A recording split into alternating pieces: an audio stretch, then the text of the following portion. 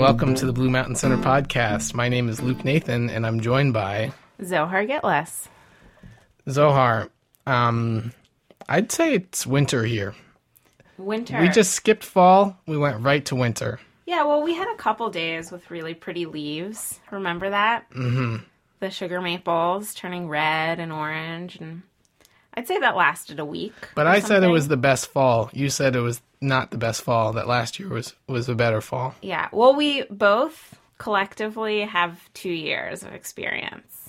Mm-hmm. The same 2 years. Mm-hmm. So, you know, take, I guess, what both of us say with a grain of salt when it comes to Adirondack Falls. But you cited a local who said that this fall was not as good as last year's fall. Right. I cited Lori Murdoch, who helps out in the kitchen here, and she noticed that the colors were not as vibrant and bright. And I had a conversation later with Harriet Barlow, co-director of Blue Mountain Center, who agreed with that sentiment. And we thought maybe it was because it had been a dry summer. Look, you've assembled an impressive supporting cast that have testified on your behalf. Who am I to disagree? But maybe it's just that I live in the moment. And so whatever is in front of me is the most beautiful thing that I've ever seen. And I'm able to live that way. So that's really good for you, Luke. Zohar, I'm glad you're so evolved.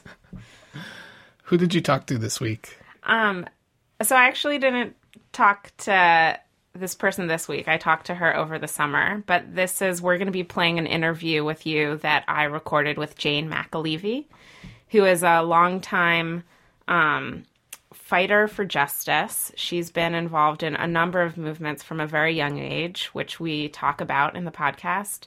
But she's probably most well known for working as a labor organizer, and authoring the book, Raising Expectations and Raising Hell, My Decade Fighting for the Labor Movement. So, which I think came out maybe 4 years ago. I'm not actually 100% on the dates. I'm looking at the inside the book cover right now.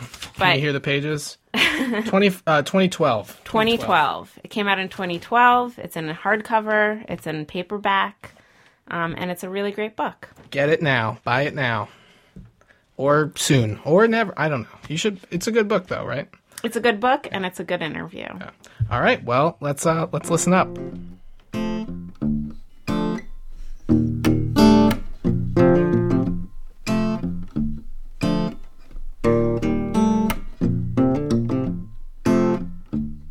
You grew up in a very political family, and then you did student organizing in college, and then some environmental organizing and activism, but you ultimately ended up in labor. So I want to hear just how you got there.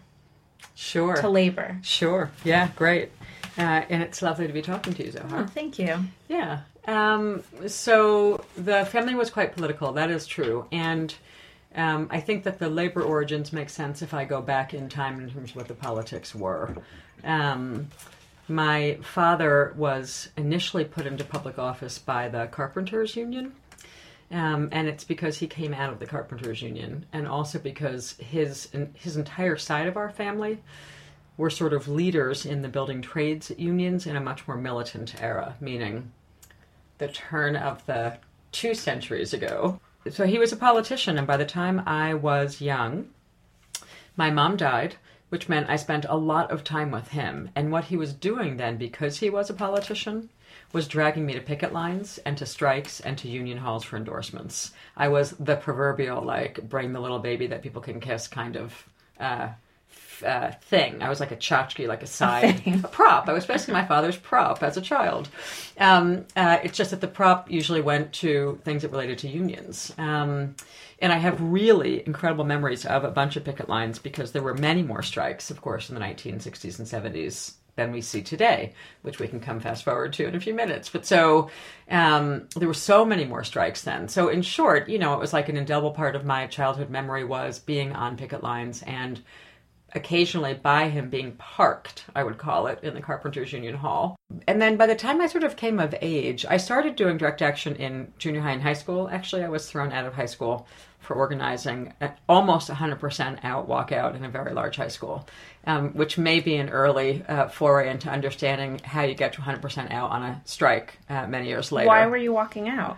It was actually over really it was really a bullying issue on the part of the high school, which is Rempo Senior High.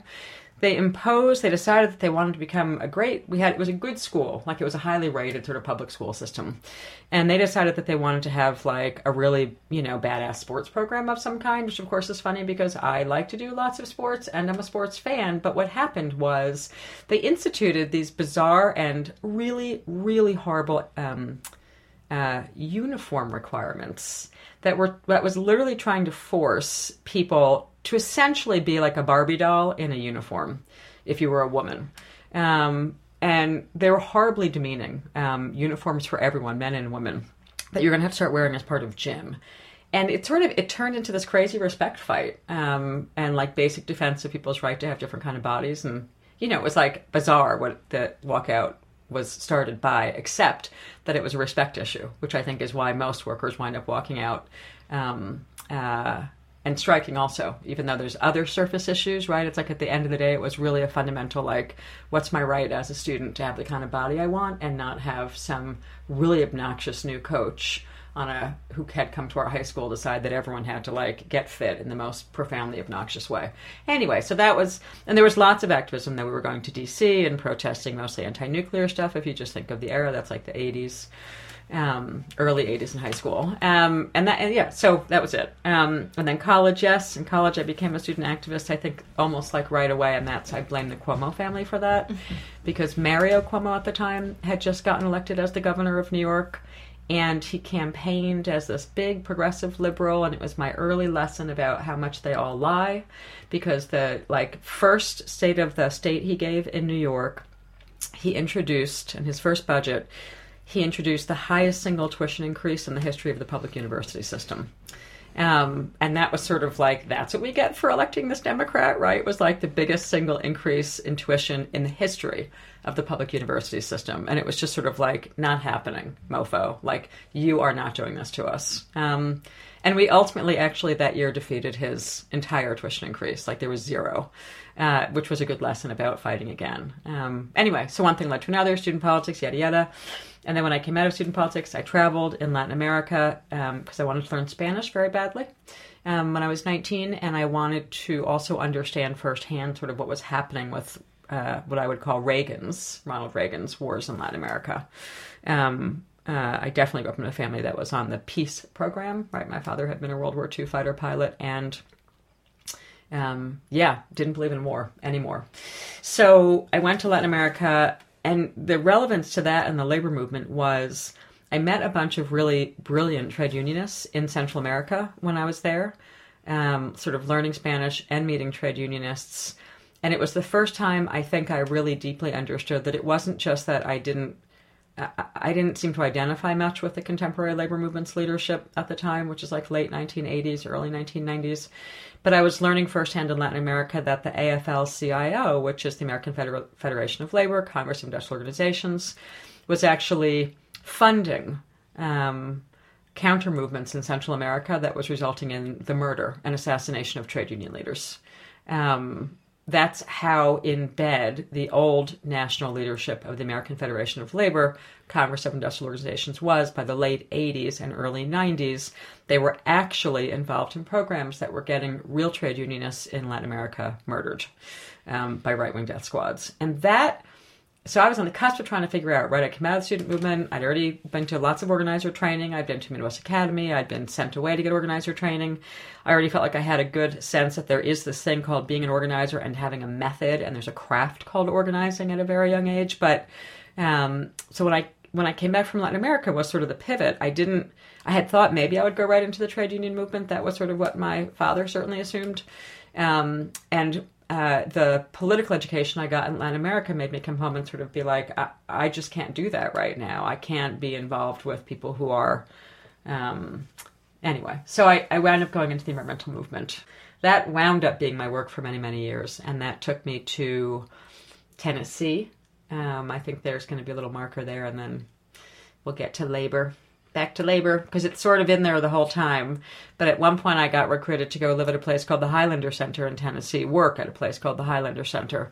And again, it was my young 20s, and I always thought the Highlander Center was a place for the civil rights movement. That's what you always heard. This is so typical in America. Like, I associated the Highlander Center in Tennessee as the place that Rosa Parks went to get practice and get ready when she was head of the NAACP before the bus boycott began. Martin Luther King had been there, and Southern Christian Leadership used to hang out there, and SNCC, and everyone did trainings there because it was a safe space in the South where you could do interracial work. What I didn't even know until I got there, like on that amazing history, and I began to walk through the archives, was that Highlander had been the official labor education and training school for the Congress of Industrial Organizations, for the CIO. And no matter what I did, everything in my life kind of kept coming back to trade unions and labor. And so finally, fast forward, 1996 happens, and I say 1996, it's really 1995. We're on the 20th anniversary. It's actually quite germane to be having the conversation. It was in September and October of 1995 that smart, progressive, radical, forward-thinking trade unionists at the rank and file level who had been fighting for decades to change the U.S. labor movement succeeded in running the first contested election in the history in this country of the American Federation of Labor Congress of Industrial Organizations, the merged Labor Federation. So 1995, a whole new team wins, and first thing they say is, we're going to end all those bad programs in Latin America we're involved in. We're going to divorce ourselves from being linked to the Central Intelligence Agency, the CIA, and all sorts of really... And very quickly after that, people began to recruit me heavily to become an organizer. And there we are in the labor movement. So it seems, I'm going to fast forward even more now and say it seems now like you're writing about power pretty broadly. And so it's attached to things outside of the power is something that's applicable to the whole system. It's not just about labor, environment, or anything else. But you seem to you still take the lens of labor, and it seems really central. So why, from that point, did you stick with it, or why is it the lens of choice? Yeah, I think that's a great question. Here's the deal. There is no question in my mind that organizing as a concept, which we can talk about, that organizing is sort of what we actually have to do to rebuild a base to challenge the massive inequality that's happening in this country. And since I had done both student organizing, been trained as a community organizer, worked in Latin America, and then went in, environmental justice movement, and then into the labor movement, there isn't any question that when I'm thinking about power, there isn't a way to get around that we actually have to rebuild a trade union movement as a fighting force, because it is the most effective sector for people to do bottom-up organizing for a lot of reasons. But so, I went off to school for 5 years. That changed my relationship to Blue Mountain because I've begun to write a lot, right? I came here to write my first book, Raising Expectations and Raising Hell. And I have spent a good deal of time working on my second book here, which is called No Shortcuts, The Case for Organizing. At least that's my title at the moment. And the more I look at just from a straight methodology, like in some ways, I can't say forget ideology because that's ridiculous, but almost from a straight methodology, like where can you get to scale the fastest? How can we do bottom-up organizing in a way that's fundamentally empowering to the largest number of people so that we can contest for power again in this country? There is no other movement except the labor movement that is going to get us back to the sort of fighting force that we need to be, that we once were in this country. So every examination I do of every theory of organizing, every model of organizing, leads back to the idea that that there are methodological reasons, not just ideological ones, why trade unions offer our best hope for a decent future again in the U.S. Can you break that down a little bit for me?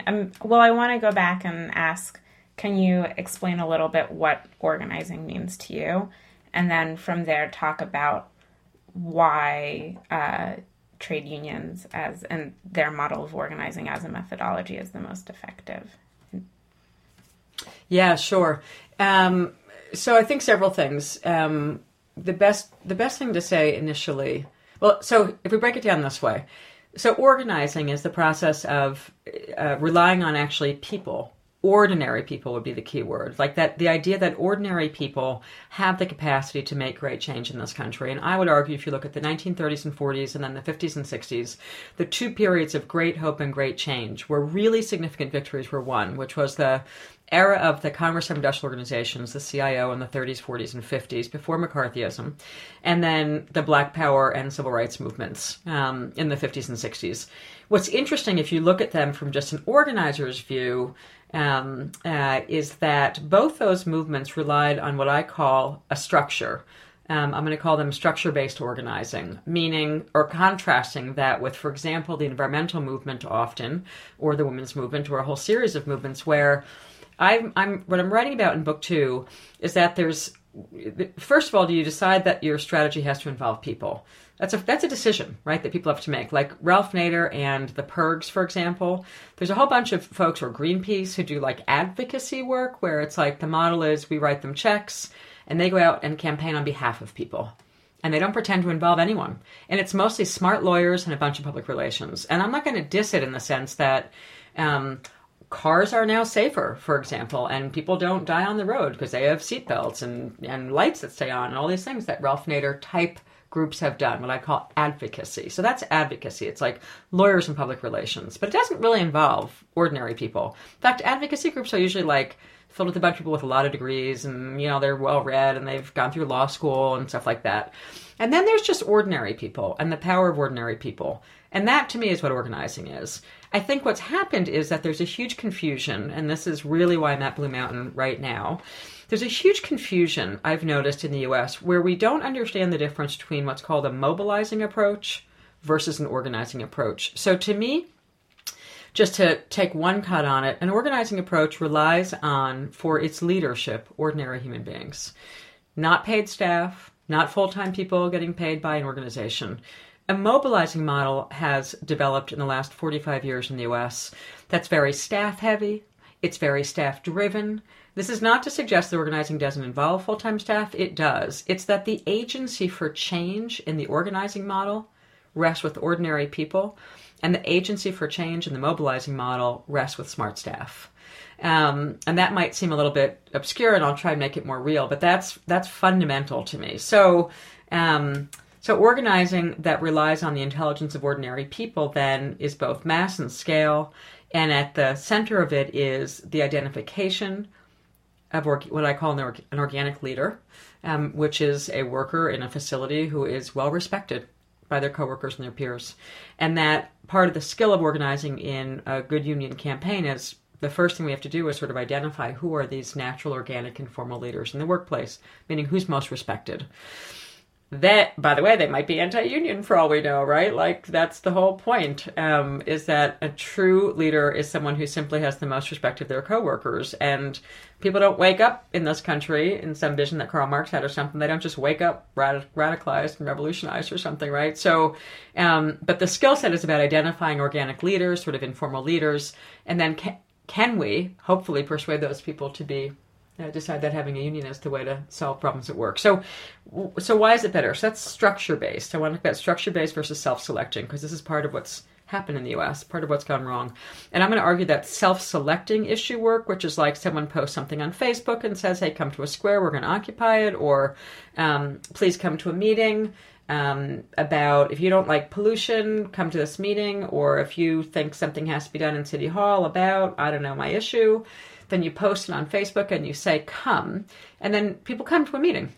Maybe even a lot, but that's what I call self-selecting. Like, they've just walked into the meeting because they're already interested in your issue and they're already predisposed to be on your side.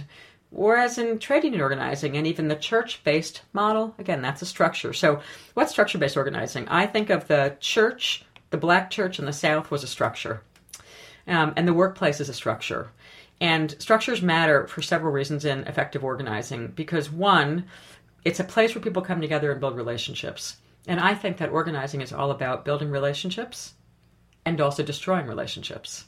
The relationships we're trying to destroy are the elites, and the relationships that we need to build are among and between people. And we can do that better if they're already in relationship. So a workplace is an amazing structure where people already have a relationship. They come together, they talk, they have hobbies together, they don't, they drink together, they don't, they do sports together, they don't. And the Black church played that role in the U.S. South in the civil rights movement. So one thing about structures that make it, I think, more effective than self-selecting is that people are already in relationship. In a self-selecting model, you're putting out a thing, please come to my meeting, and blah, blah, blah, on issue, blah, blah. And then people are just starting to get to know each other, and it's a whole different process of how to do solidarity building.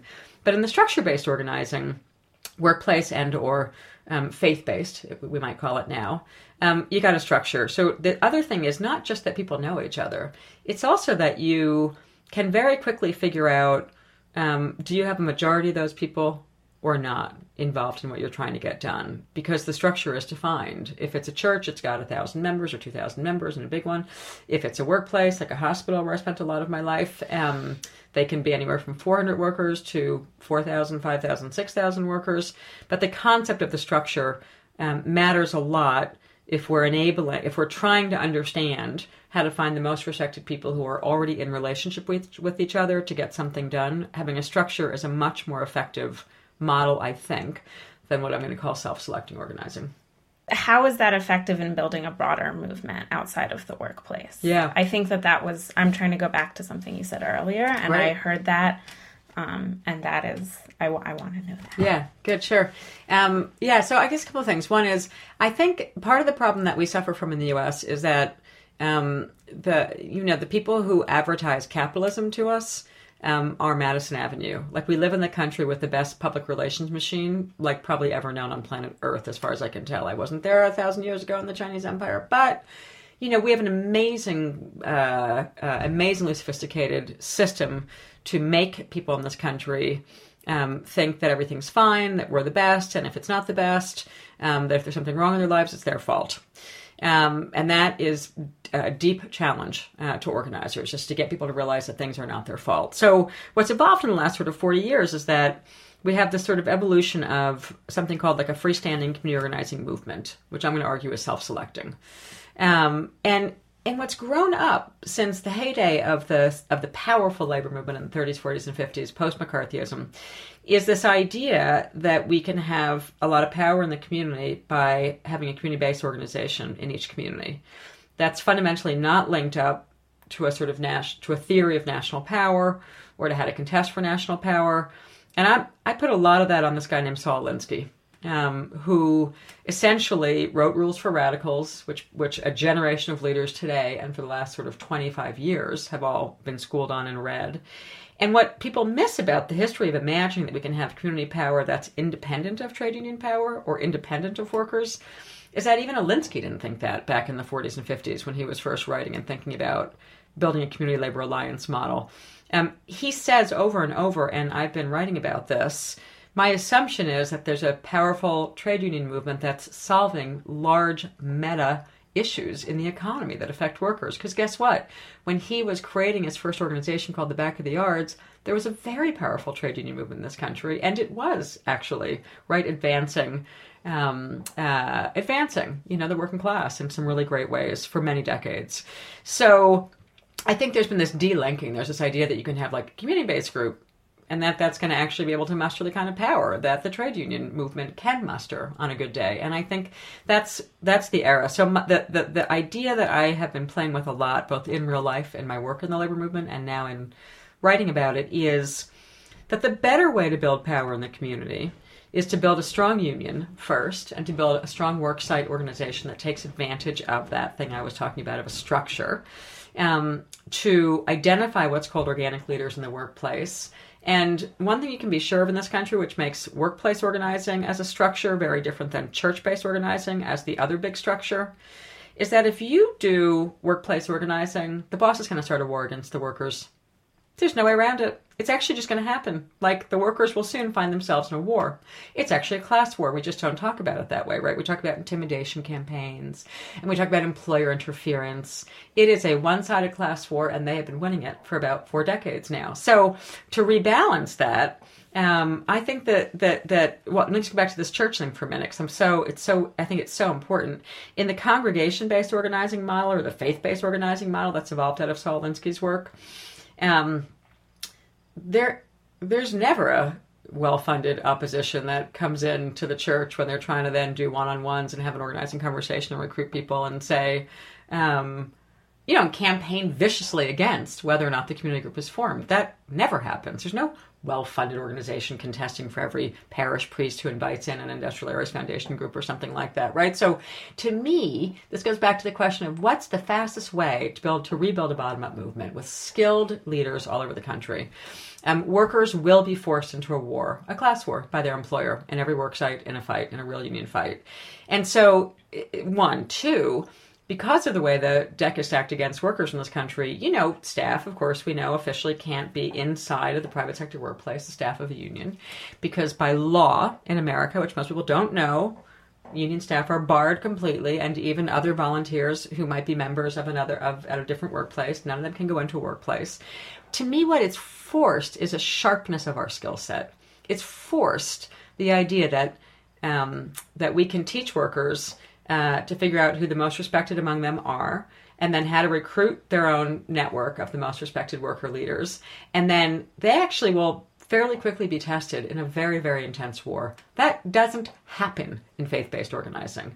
They may eventually in a faith-based organizing decide that they're going to go along and campaign for a better budget in a city or campaign for better schools, but they are not thrown into a war zone where their leadership as ordinary people is tested and their leadership is developed at a very high fighting level. And that is a really important difference in union organizing. And so to me, we need essentially armies of skilled, talented people all over this country to take on the kind of power structure that we're dealing with. So all the way back to power, it's like we need armies. And I so am not afraid of using military language because I think we're in a class war. We are in a goddamn class war. This is a class war. So when very peaceful people say to me, oh, there's that war language again, I'm like, I don't know, if you open the newspaper, we're in a war. So the question is, how do we build a people's army? And not just a bunch of raggedy tag things, like people who can actually defend their communities and defend their workplaces from really powerful people like the Koch brothers. For us to think it's anything but, that we've got to skill up a bottom-up movement of really well-developed leaders all over this country who are ordinary people. We'll never have enough money to pay them all. There's not enough money on planet Earth to pay for a staffed-up movement the way that we need. We need a ordinary people's-led movement, and it's also equally stupid to think that people don't need to be developed and trained to sort of have a fighting skill, to have mini captains, mini soldiers, mini generals.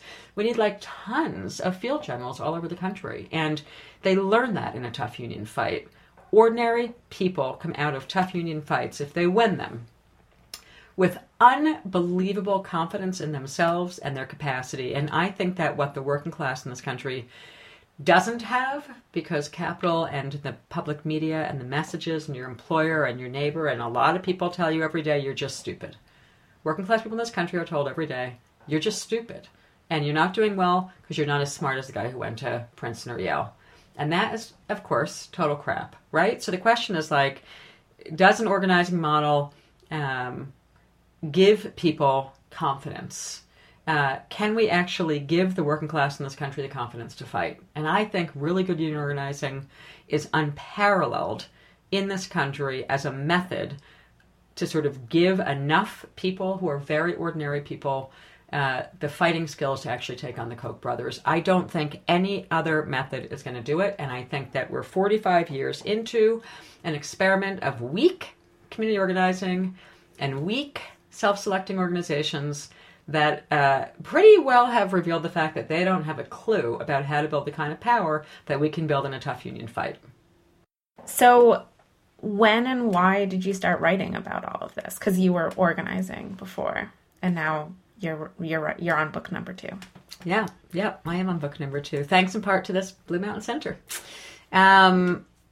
The why I began to write is, in fact, a bit odd. Although I think you, as someone, Zohar, who I know has been involved in some union organizing, will relate to this. I mean, I think that, I love organizing work. I love it more than anything on planet Earth, actually. I love, actually, the experience of helping, teaching. I think my job as an organizer is to teach and coach, right? So I love to teach and coach ordinary people through a big fight and then walk away and have them be incredible leaders in their own workplaces, in their own communities, and say goodbye to them and check in every once in a while. And, but so I think for people who love to do organizing and who love the work, I always joke it would take, I used to joke, and people have been trying to encourage me to write long before I started.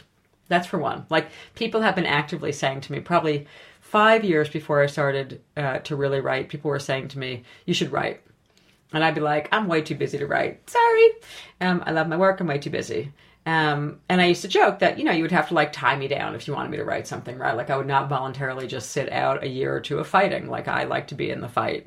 And so, of course, what happened was, besides the internecine warfare that was going on in the union movement, which gave me pause in about 2008, what really made me actually write were several things. One, I was diagnosed with cancer. And I was facing 9 to 16 months, they weren't sure at the time, of sort of massive levels of just a lot of surgeries and a lot of work in a cancer hospital. So they sort of said to me, we understand that you work your stress out by being an athlete, an informal athlete, right? I do a lot of sports. And I said, right. And they said, well, you're going to have no capacity to do anything physical at all for 9 to 16 months. And enter my old comrade, Bob Ostertag, who said to me, I've been telling you to write, I've been telling you to write, I've been telling you to write. I'm going to help. You just need to start writing, start writing. And I'm going to counsel you and coach you. Sort of like the role the organizer plays, I think, in some ways, Bob was playing with me. He was like my organizer coach about writing. And then, connecting right to where we are, to Blue Mountain, there was this person named Harriet Barlow saying, yes, write, and come here and write. And even though I had been at Blue Mountain Center, numerous times in my life for political workshops and for the workshop sort of cycles, I had never, because I wasn't a writer, I never thought about applying to be a writer because, I had never really been a writer.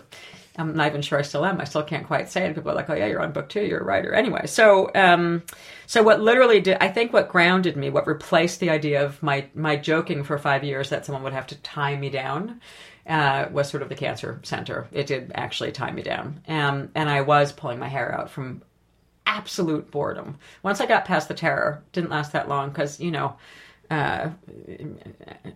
I think organizers who go through a lot of fights, you wind up with some sort of fearless character about you. But I literally was laying around for a long time. And to the point where so I came to Blue Mountain actually the summer that I was going through a bunch of procedures, almost to my detriment. The cancer center said it was okay for me to come here.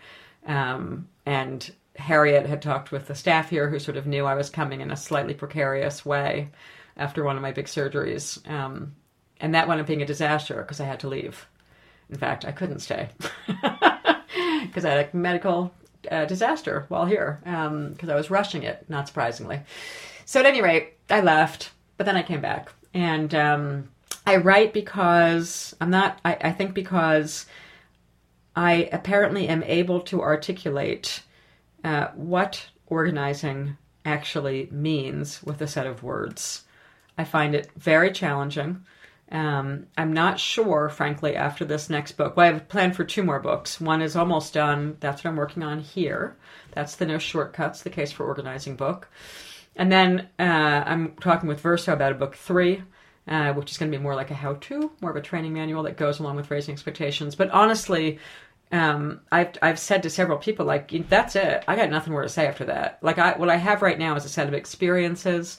I think that I was trained by some of the most unbelievable mentors in the trade union movement. So the training was amazing. And I've had some success at taking what's a training and turning it into narrative. That's interesting enough, apparently, for people to want to read. And my goal in life is to get people to understand the very question that you asked in the beginning, which is like, okay, we need a lot more power than we have. And all this crap that goes on in this country about how we're going to beat these guys, blah, blah, money, blah, blah, Democratic Party, blah, blah, all these other little random movements, blah, blah, show up at Zuccotti Park and get protests in a park. That is not going to do it. So I'm just sort of taking my passion about understanding, having taken on really powerful corporations and beat them, meaning with tens of thousands of workers, we actually experienced beating really powerful capitalist corporations. That's it, kids. Like, we're either going to get back to doing that, or we're just going to like slit the proverbial wrist of the American society and call it over. I want to ask how you first came to Blue Mountain Center and met Harriet Barlow. It was so many years ago. It was probably one of the least planned. It was really accidental. I guess that's the word. Here's how I understand how it happened, and you might have to ask Harriet, actually. She might even know better on her angle. But the very first time I came here, I was 19 or 20. We're always trying to figure that out. I was either 19. I may have just turned 20. I think I was 19 years old. But you'd already led tons of huge actions and organized. Yes. So I had just come out of jail. The point was, how they found me was in a nationally headline-generating fight that involved me being locked up in jail with a real jail sentence, which none of us thought was going to happen. But it's an early lesson of something we said in labor movement all the time, which is the boss is the best organizer, meaning the power structure overreacted to a bunch of college students. We did a direct action. We shut down the state university headquarters. The issue was divestment. Divestment was raging on the college campuses then. We were doing actions, really taking leadership from the African National Congress here in the U.S. about what did they need us to do. At the State University of New York, there had been an attempt to divest the, huge funds, investment portfolio, for a decade going, and it just wasn't getting anywhere. And then I became elected head of the State Student Union, what we would call at the time the State Student Union. It gave me a seat on the Board of Trustees of the State University of New York. I was like the de facto student trustee, which meant I had all access passes to the upper echelons of the building, which became crucial because I wound up opening a bunch of doors and locking another bunch of doors with my all access pass, which got me in a significant amount of trouble, which was just perfectly fine by me.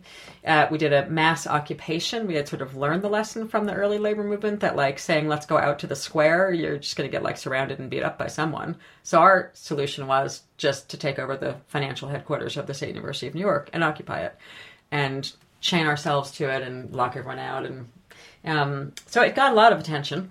And more importantly, we won. We actually won the campaign. So I got a phone call one day from some folks. That's really great. I got a phone call from some folks at the U.S. Student Association, the United States Student Association, which is still in existence. And it's actually still a really good training ground for young folks to get good organizing skills. And so some leaders at the U.S. Student Association who had been, defending us, helping us in our trial, whatever. I mean, it was this weird moment when the police, this is toward strategy. There was a weird moment in the trial, and the chancellor of the university was frankly just a bad strategist. He just needed to not lock up young, white, blonde-haired kids, frankly, who had taken over a building. Yeah, we like when they do that, right? It was like the modern equivalent of like Bull Connor. He just wasn't very smart thinking about what he was doing. So there was a moment when the judge said to us, because they were prosecuting us pretty intensely, that we would have a 30-day suspended sentence that could be invoked anytime we did a direct action again, or we could just go right to jail. So we're like, and the strategists we're like, I did a press conference that said a suspended sentence for me to take any direct action is going to put me automatically in jail. No, thanks, for going right now. Like, lock us up. Go ahead. Okay, so this is the Ronald Reagan era, right? Now, people who were leading like the philanthropic sector, foundation executives at the time, there was more and more progressive people coming into the foundation world in the U.S. for the first time, really ever, in the 70s and 80s. Foundations and philanthropy was traditionally only the purview of sort of conservative, either building, institutionalizing building of buildings, and putting bricks and your name on them, and more it was conservative. And there was a wave of people coming in, coming off of the 60s and 70s, who were getting access to smaller pots of money, of wealthy people who wanted to actually do something constructive with their money, progressive, let's say, not just conservative forces. And so I got a phone call and they said, you're wanted to give a speech at a place called the Blue Mountain Center. It's going to be at a meeting. There's going to be a gathering of emerging leaders in philanthropy in the U.S. Who want to fund advocacy, organizing. I don't know what the words they were using back then were, but basically they were doubtful. These are people who had been in the student movement in the 60s and early 70s. They'd been through sort of the militant, SDS and SNCC, and their perception was by the 1980s that students were just useless, that Ronald Reagan had persuaded students to vote for him. There were all these college Republicans running around. But Harriet Barlow and several others, actually Richard Healy, Colin Greer, Barbara Dudley, I think at the time, not Barbara yet, but it was Harriet Barlow was on the leading edge of this, was saying, this is actually wrong. There's a ton of really good student organizing going on. We shouldn't write off the youth. In fact, we can't write off the youth. Youth have always been an essential part of the development of every movement in every country, and that is really true. So I think Harriet Barlow had this vision that she wanted to persuade a bunch of newly established foundations and newly established foundation executives that they needed to not give up on students and youth. In fact, they needed to really work on figuring out where were youth and students who had radical and progressive ideas, not conservative ones. And that was sort of all I didn't know. I didn't even know that. I just was told I needed to be available to go to this place up in the middle of nowhere in the Adirondacks to give a speech. And that's all I knew. And I got picked up, and I, at 19 or 20, walked into the Blue Mountain Center. It was Harriet's second year. Not even a full second year into the establishment of Blue Mountain Center. And I remember walking into the big room with the big fireplace in the main house. And I was a bit intimidated because I didn't really actually realize I didn't understand who the hell any of these people were. But I trusted the person who had made the phone call to me, from the U.S. Student Association. I don't think I had... That's how organizing works. Yeah, exactly. I did not have a single note. I had nothing. I just walked in. Was fresh out of jail. We were fresh off a huge victory, and they just said, tell us the story of divesting the state university, because at the time it was the single largest act of divestment in the entire divestment movement. And so I just sat in the big room in front of the fireplace, as I recall, and just told the story of the multi-year effort, which involved a lot of direct, we'd been arrested more than once, but the stupid time, when the chancellor overreacted was when they decided to prosecute us. And I just told the story. And then apparently later, there were some people down in the dock, I'll leave the names out of it, but some of the more mainstream or moderate folks who were here, who were like on the edge of the discussion at the foundations. Apparently a very prominent one of them, again, no reason to mention names. Apparently I just told this guy off on the dock because he said something really stupid to me about that the public interest research groups, the PIRGs, which were these I thought were the equivalent of like taking money off college campuses, not really developing students. And they were like just a way to fund a staff operation to do advocacy work. I just basically said that and went on a tirade that it was actually that really working class students in public universities, not rich kids in private universities, were the future of the student movement, and had a very strong opinion, which apparently I let out in very clear ways to the great pleasure of the majority of people who were at the Blue Mountain Retreat on whether or not to fund the student and youth of this country. And apparently that impression was so substantial because every time I run into about 5 of them to this day, there's a lot of time passed since I was 19, they will still say, when they're introducing me to people, you should have seen her tell off. So apparently I made an impression on them, and I was then invited back to other workshops and retreats. But I understood Blue Mountain Center to be a place for important gatherings. I didn't have any understanding of what the writing component was. None. I was like, do writers come here? I don't think I knew that for like decades. I just thought Blue Mountain was a place where people came to work out sometimes really tough issues, in different sectors or different organizations. But that's the first time I ever came here. And it's been an amazing gift to me. And I think both the political meetings I've been to, but definitely since I made the decision to start writing, with encouragement from Ben and Harriet and the Blue Mountain Center, it's been a really essential institution that has been nurturing my new skill of writing. Great. That was a great story. I've never heard it before. And I know it's your last day here and you're anxious to go on a bicycle ride. So thank you for coming in and talking to me. It was really fun. My pleasure.